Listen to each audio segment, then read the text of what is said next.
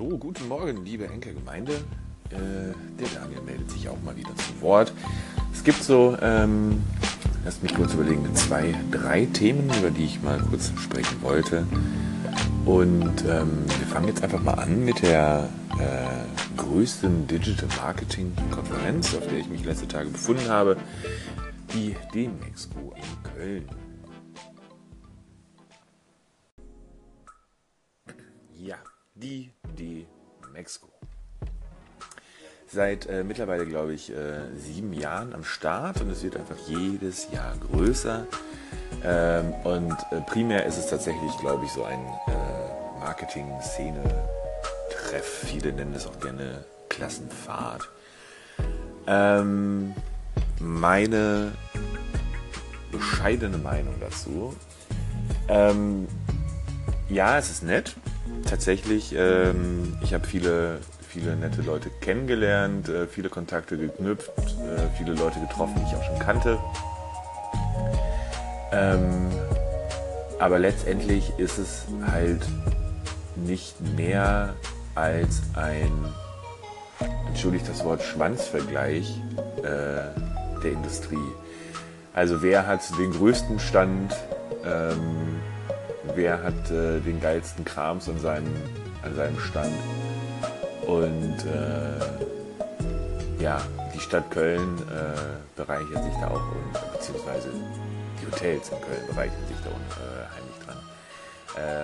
Ich habe jetzt schon versucht, Hotels zu buchen für nächstes Jahr und musste erschreckend feststellen, dass selbst die billigsten Hotels, die man normalerweise für 23 € die Nacht bekommt, jetzt schon für die Demexco-Zeitraum für nächstes Jahr gerne 500 € die Nacht haben wollen. Und ich bin wirklich am Überlegen, ob ich dieses Spiel dann nochmal mitspiele. Ja, also letztendlich heißt es ja, don't hate the game, hate the players, aber in dem Fall muss man sich halt echt überlegen, wie viel es bringt. Ich frage mich, also was mich wirklich interessieren würde, vielleicht könnt ihr mir das beantworten, ist die Demexco die einzige Messe in Köln, wo die Hotels so preislich anziehen? So wurde es mir zum Beispiel gesagt, also dass es bei anderen Messen nicht ganz so schlimm wäre. Und warum ist das so? Warum glauben Hoteliers oder warum glaubt die Hotelindustrie, dass in diesem Segment das meiste Geld zu holen ist? Das verstehe ich nicht ganz. Ja, und allgemein zur Messe, die Organisation war, glaube ich, ein bisschen schwierig. Ich war als Begleitung eines Speakers da, hatte also ein VIP-Ticket. Und für mich heißt VIP-Ticket halt möglichst wenig Aufwand für den Ankommenden. Dem war leider halt auch nicht so. Wenn du mit der Bahn angereist bist, musstest du nochmal 15 Minuten zum Speaker und VIP-Eingang laufen. Alle anderen hatten so einen 3 Minuten Fußweg zum Eingang. Und des Weiteren war halt auch die Organisation des ganzen VIP-Eingangs und dem ganzen Drumherum und wie man mit den Speakern umgeht und so auch schwierig.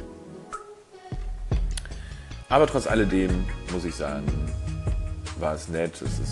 Man läuft rum, lächelt nett und winkt. Und wie viel es bringt, das wird man dann hinterher sehen. Aber das ist ja immer das Gleiche bei diesen Messen. Was liegt als nächstes an? Ich glaube tatsächlich als nächste größere Sache wäre dann zu nennen die YouTube Video Days im Dezember in Berlin. Finden diesmal statt in der Mercedes-Benz Arena. Das wird dann die zweite Veranstaltung der Agentur DiviMove, die jetzt die YouTube Video Days übernommen haben, zum ersten Mal in Köln.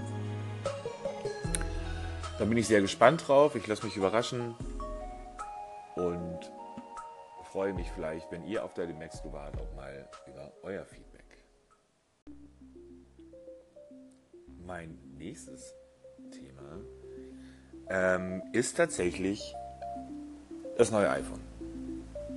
Ja, es wird überall drüber gesprochen.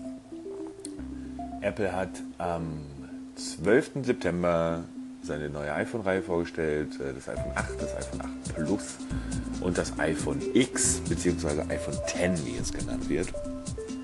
Und man hört überall verschiedene Meinungen darüber. Ja, es wäre nicht nötig, 1319 € für ein Smartphone ist dann doch zu dolle. Um euch da kurz aufzuklären, also es ist so, die iPhone 8er Reihe liegt im normalen Preis, so wie wir das jetzt mittlerweile auch kennen. Ich glaube, das iPhone 8 Plus im höchsten Speichersegment mit 256 GB liegt bei 1099. Und das iPhone X liegt mit 256 GB bei 1319 €. Ich muss leider sagen, ich finde es geil. Ich mag das neue Design, ich mag die neuen Features. Kabelloses Laden ist natürlich bei Android seit Jahren ein Standard. Aber ich bin froh, dass Apple den QI-Standard benutzt hat. Das heißt, man kann sich zum Beispiel bei Ikea diese Lademöbel kaufen, wo diese Ladematten drin sind und damit auch sein iPhone laden in Zukunft. Oder sonst welche Belkin oder Hammermatten kaufen. Das finde ich schon mal ganz gut. Aber wirklich total impressed von dem iPhone 10 bin ich tatsächlich durch die Kameratechnik, die verbaut wurde. Also durch die Frontkamera, die mit Face ID es möglich macht, auch im Dunkeln tatsächlich sein Handy per Face ID zu entsperren, weil es ja keinen Knopf für die Touch ID mehr gibt.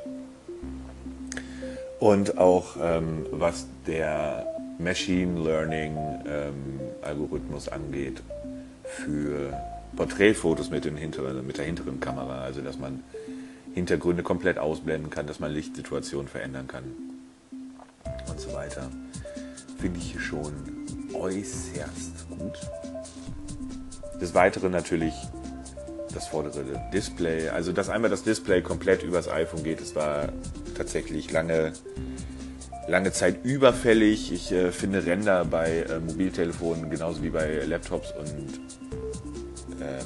Pads mittlerweile wirklich störend und sinnlos, weil wenn ich jetzt hier auf mein iPhone schaue, dann habe ich da, lass mich überlegen, 15% verschwendeten Platz an Rand und das ist alles Größe, die man mit sich rumschleppt.